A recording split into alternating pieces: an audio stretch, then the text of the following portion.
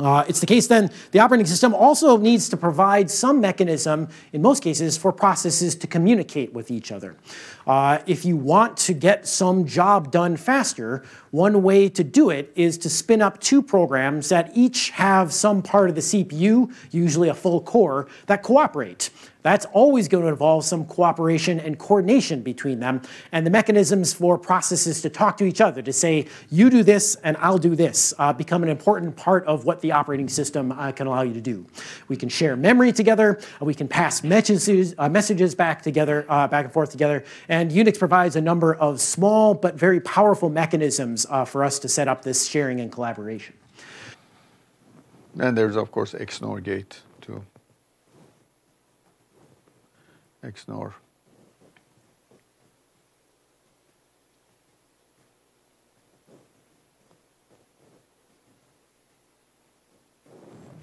Okay.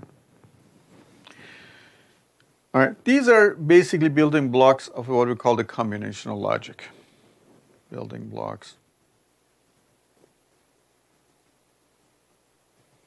of combinational logic. Okay.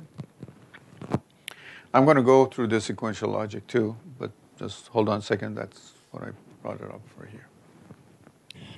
All right. And so these are all the different outcomes. And so the sample space is just this set.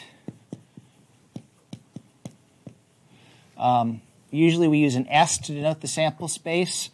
So the sample space will be like this. So this is common notation for the sample space. Maybe I'll come back over here and mention this here. So the sample space is usually denoted by S, uppercase S. Okay. If you look in some other, so our textbook uses uppercase S. Some other textbooks like to use an uppercase omega. I'll generally not use that in this course, but it's also pretty common if you look in other places. Okay. So just some notation, right? These curly braces, this means the set with these elements.